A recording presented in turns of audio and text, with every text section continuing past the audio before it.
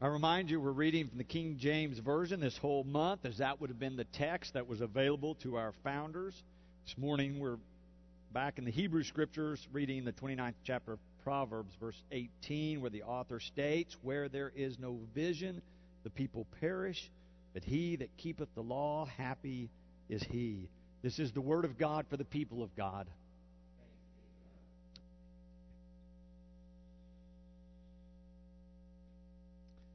There's a story about John Adams and the governor of Massachusetts having this ongoing debate about this idea that these colonies might declare their independence. And the governor of Massachusetts said the only way that can end is in a loss. There is no way we will win. And it's recorded that Adams replied that even if that struggle ended in death, that would be a gain, not a loss, since death is better than slavery.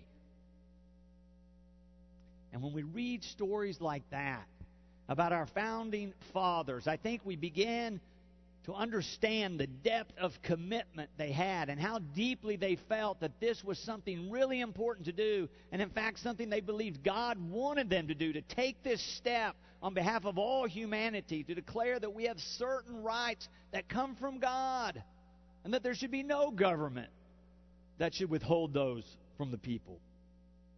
When they wrote the Declaration, they pledged their lives, their fortunes, and their sacred honor to uphold what they had declared.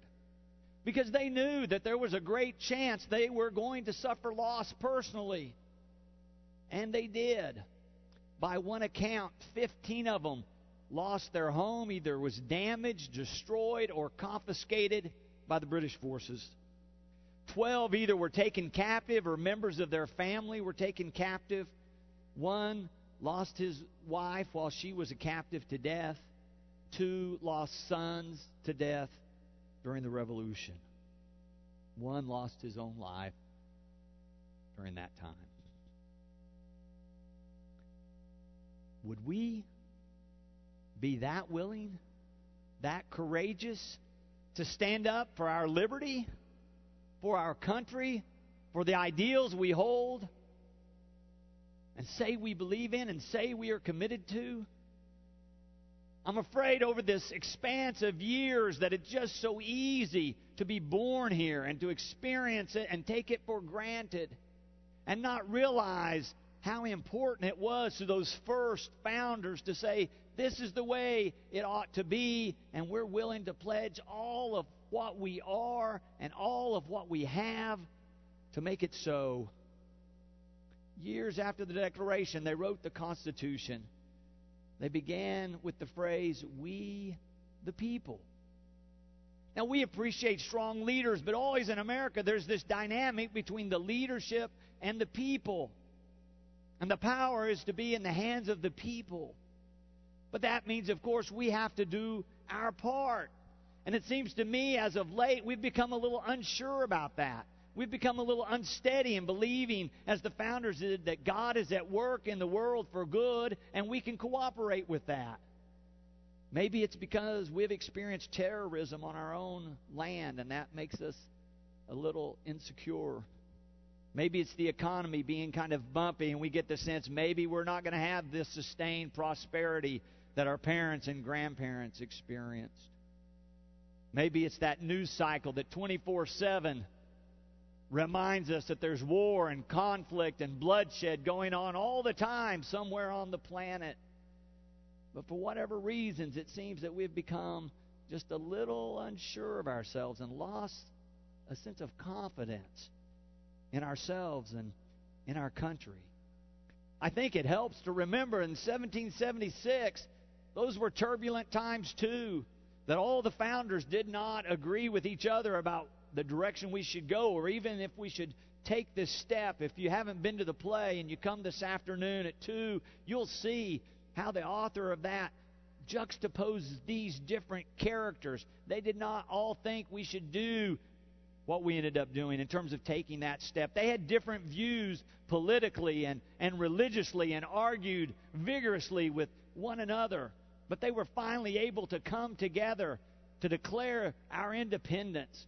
And Michael Novak, in his book On Two Wings that I've been telling you about all this month, does such a great job of showing how the things that came together, these two wings as he calls them, faith and common reason, made it possible for our founders to take such a bold step. You can see that kind of continue throughout the founding decisions. There were a group of people, Ben Franklin chief among them, that were charged with the responsibility of coming up with our currency. If you look on the back of a $1 bill that they designed, you'll see the Latin words annuet coeptis. It means God has favored our undertaking. This idea that they were doing God's will by declaring independence and freedom goes as a theme throughout our founding. They had a vision that was rooted in the Judeo-Christian formulation about God and humanity, and that we were created with free will. And it's a formulation about freedom and equality for all people. Now, our founders were not perfect. They did not get it all right the first time. But they had the vision that people were created by God to be free and equal, and we should create governments that make that possible. We find the wisdom about that biblical concept in this phrase we read this morning from Proverbs, from the Hebrew Scriptures: where there is no vision, the people perish. Certainly that would have been true of the early colonists, that without a great vision, one, they would have never come, but two, they would never have been able to forge a nation. They had a great vision of what could be, of what God wanted to have happen. They saw a future different from their past. They saw a future that was a vision of a community of people living by the rule of law as established in the Bible. Oh, we can see it in the Ten Commandments, but for us, most clearly, we see it in the person of Jesus Christ, who talked about a community of love and forgiveness, that talked about the chief commandment being love of God and love of neighbor. Love your neighbor as yourself. Live together with your brothers and sisters, exuding that kind of service and love. The word out of the New Testament for that kind of love is agape. That means to will the good for the other. But not only to will the good, but be willing to do the good, to work, to serve another so the good might come to them. It's a vision of a different kind of community than the world had really known before. Alexis de Tocqueville was an astute observer from Europe who came and traveled across the colonies in the early states. He observed that he had never seen a nation like this before. For he said at the very core, at the very center, he says these Americans have this idea of service or volunteerism where they're supposed to help their neighbor. He said he had never seen anything like it. And he said it created a different kind of texture among the people in our country. I think he was right. I think our founders were working to that. And in fact, they believed that if we lost that, we would not long last. If we lost our virtue rooted in faith. It seems to me that our challenge is twofold. We have to keep that vision clear before us in our own minds. And secondly, though, we have to be willing to stand tall for this vision that we believe is a godly vision of how we're supposed to work. A vision that God has created us all as free and equal people, and that we're to work towards circumstances which allow everyone to exercise those freedoms. Not just this one we enjoy this morning of coming together to worship, but we have a whole list of those in our Bill of Rights about freedom of speech and freedom of press, freedom to assemble, freedom to debate things. In our culture, that's okay. You can look at current events and realize that the changing over of political power from one person or one regime to another doesn't always go smoothly. I think just like we often take coming here in freedom, come when we want, don't come, no one is going to say anything except for maybe the pastor. Is that we're free to do that. But also we're able to vote for presidents or vote for representatives, and the winner takes the seat and the loser does not, and we don't have a revolution break out. We don't have a rebellion. We don't have somebody bombing the other person's office. I think we take a lot of this for granted, and it's so important that we remember that we have a role to play as we, the people, particularly Christian people, that we're to exercise our freedom to fulfill these ideals. A friend of mine sent me an email recently. It talked about a pastor that was in a small church that was really struggling. Said the pastor was up against the wall. The roof was leaking. It was summer and the air conditioner had broken. He went to the checkbook, to the treasurer, and there's no money to fix anything. He finally decides that even though he doesn't want to, he's going to have to say to the congregation, you all have to step up. We need you to make more contributions. But to make it all worse, the regular organist was out for surgery, so he had a substitute organist. But he told her, said, listen, I'm going to have to say something really hard this morning to these people. And then right after that, we're going to have the offering. So I need you to play something stirring to inspire them. And she said, okay. So it got to that point in the service, and he began to share the dire news. But as he began to talk about it, he kind of got himself inspired. You know how preachers do that sometimes. You kind of get fired up because you really like how it's coming out. And he decided he was going to take some pledges right there. So he said, I'll tell you what, if you'll give an extra $100 this year, stand up right now. And just like you, no one moved. And there's this awkward silence. The substitute organist decides it's her time. She selected the Star-Spangled Banner. She begins to play. Everybody's up. And that's how the substitute organist became the regular organist from then on.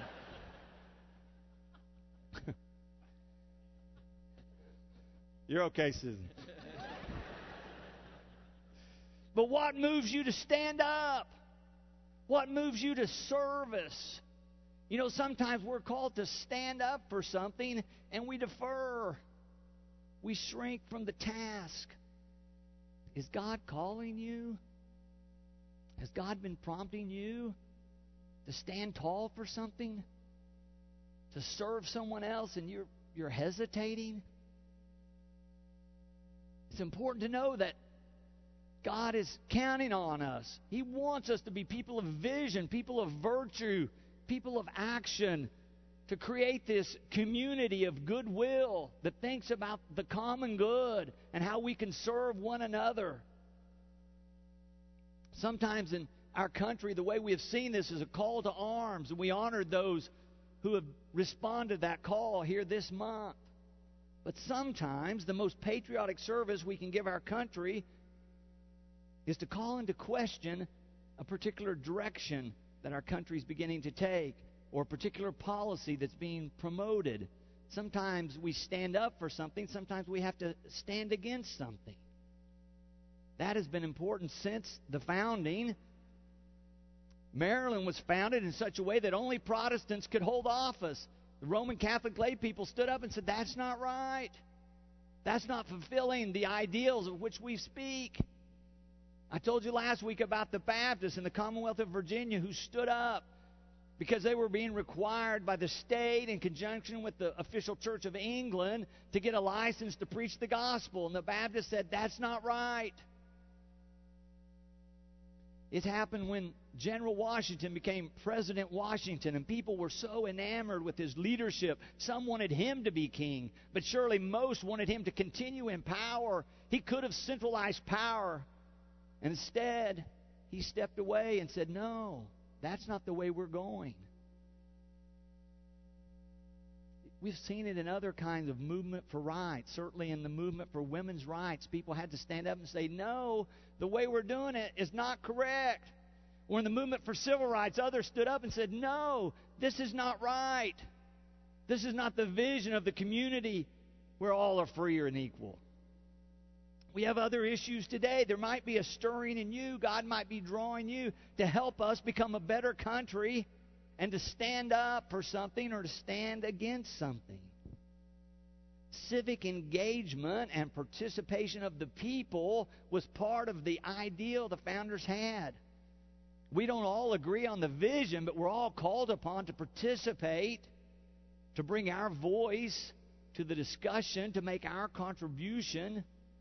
Our scriptures tell us that God has created us in such a way that all of us are given a talent to use for the good or the common good. Are you using that talent? Are you working on seeing where God might be leading you to engage for the good of all the rest of us? Do not deprive us of what God has given you by shrinking back from that call or that challenge. Do you know the name Joseph Warren? Joseph Warren. I did not know the name until I read Novak's book. But he said he was the most well-known physician in the 1700s in Boston. In fact, he delivered all the babies of John and Abigail Adams. He was the premier fellow in town in terms of medical care. But as the struggle for independence began to heat up, he felt like he needed to be a part of that. He joined the militia. He was part of the Sons of Liberty. He was there at Lexington. And then Novak tells the story that 2 months later, 3,500 British troops formed up, and it was clear they're getting ready to take over Boston. They're getting ready to institute martial law. They're going to put down this budding rebellion. And Joseph Warren was ready to stand. And so on the morning when it appeared the British were getting ready to come, the Minutemen, the militia, formed up. And Joseph Warren, by that time being such a leader, was a major general. And he stood with his forces. And so the battle broke out, and here come the 3,500, not nearly as many Sons of Liberty, of Minutemen, of militiamen are standing there, but they break the initial charge. The British come a second time, they break it a second time, they begin to come the third time, and the Americans run out of ammunition. The retreat is sounded. Almost everyone begins to fall back. But Joseph Warren and a few others say, we're going to stay right here. And he was last seen alive, fighting hand-to-hand in combat until he was hit by a bullet and it killed him. The British forces decapitated him and took his head to General Gage as part of their victory celebration. Novak writes, freedom is always the most precarious regime. Even a single generation can throw it away. Every generation must decide. Warren had spoken to his troops before that battle broke out. I want to read to you what he said because I think it speaks to all of us in terms of our civic responsibility. Joseph Warren had told the men of Massachusetts, our country is in danger now, but not to be despaired of. On you depend the fortunes of America. You are to decide the important questions upon which rest the happiness and the liberty of millions not yet born. Act worthy of yourselves. Act worthy of yourselves. We will decide the future of America based on whether or not we're a people of vision and action, if we're a people of goodwill, if we're people who are willing to sacrifice and serve others, if we're willing to be the ones who stand up for our values as people of integrity. We're the ones who will decide the future. Act worthy of the call upon your life that comes from God. Amen. And thanks be to God.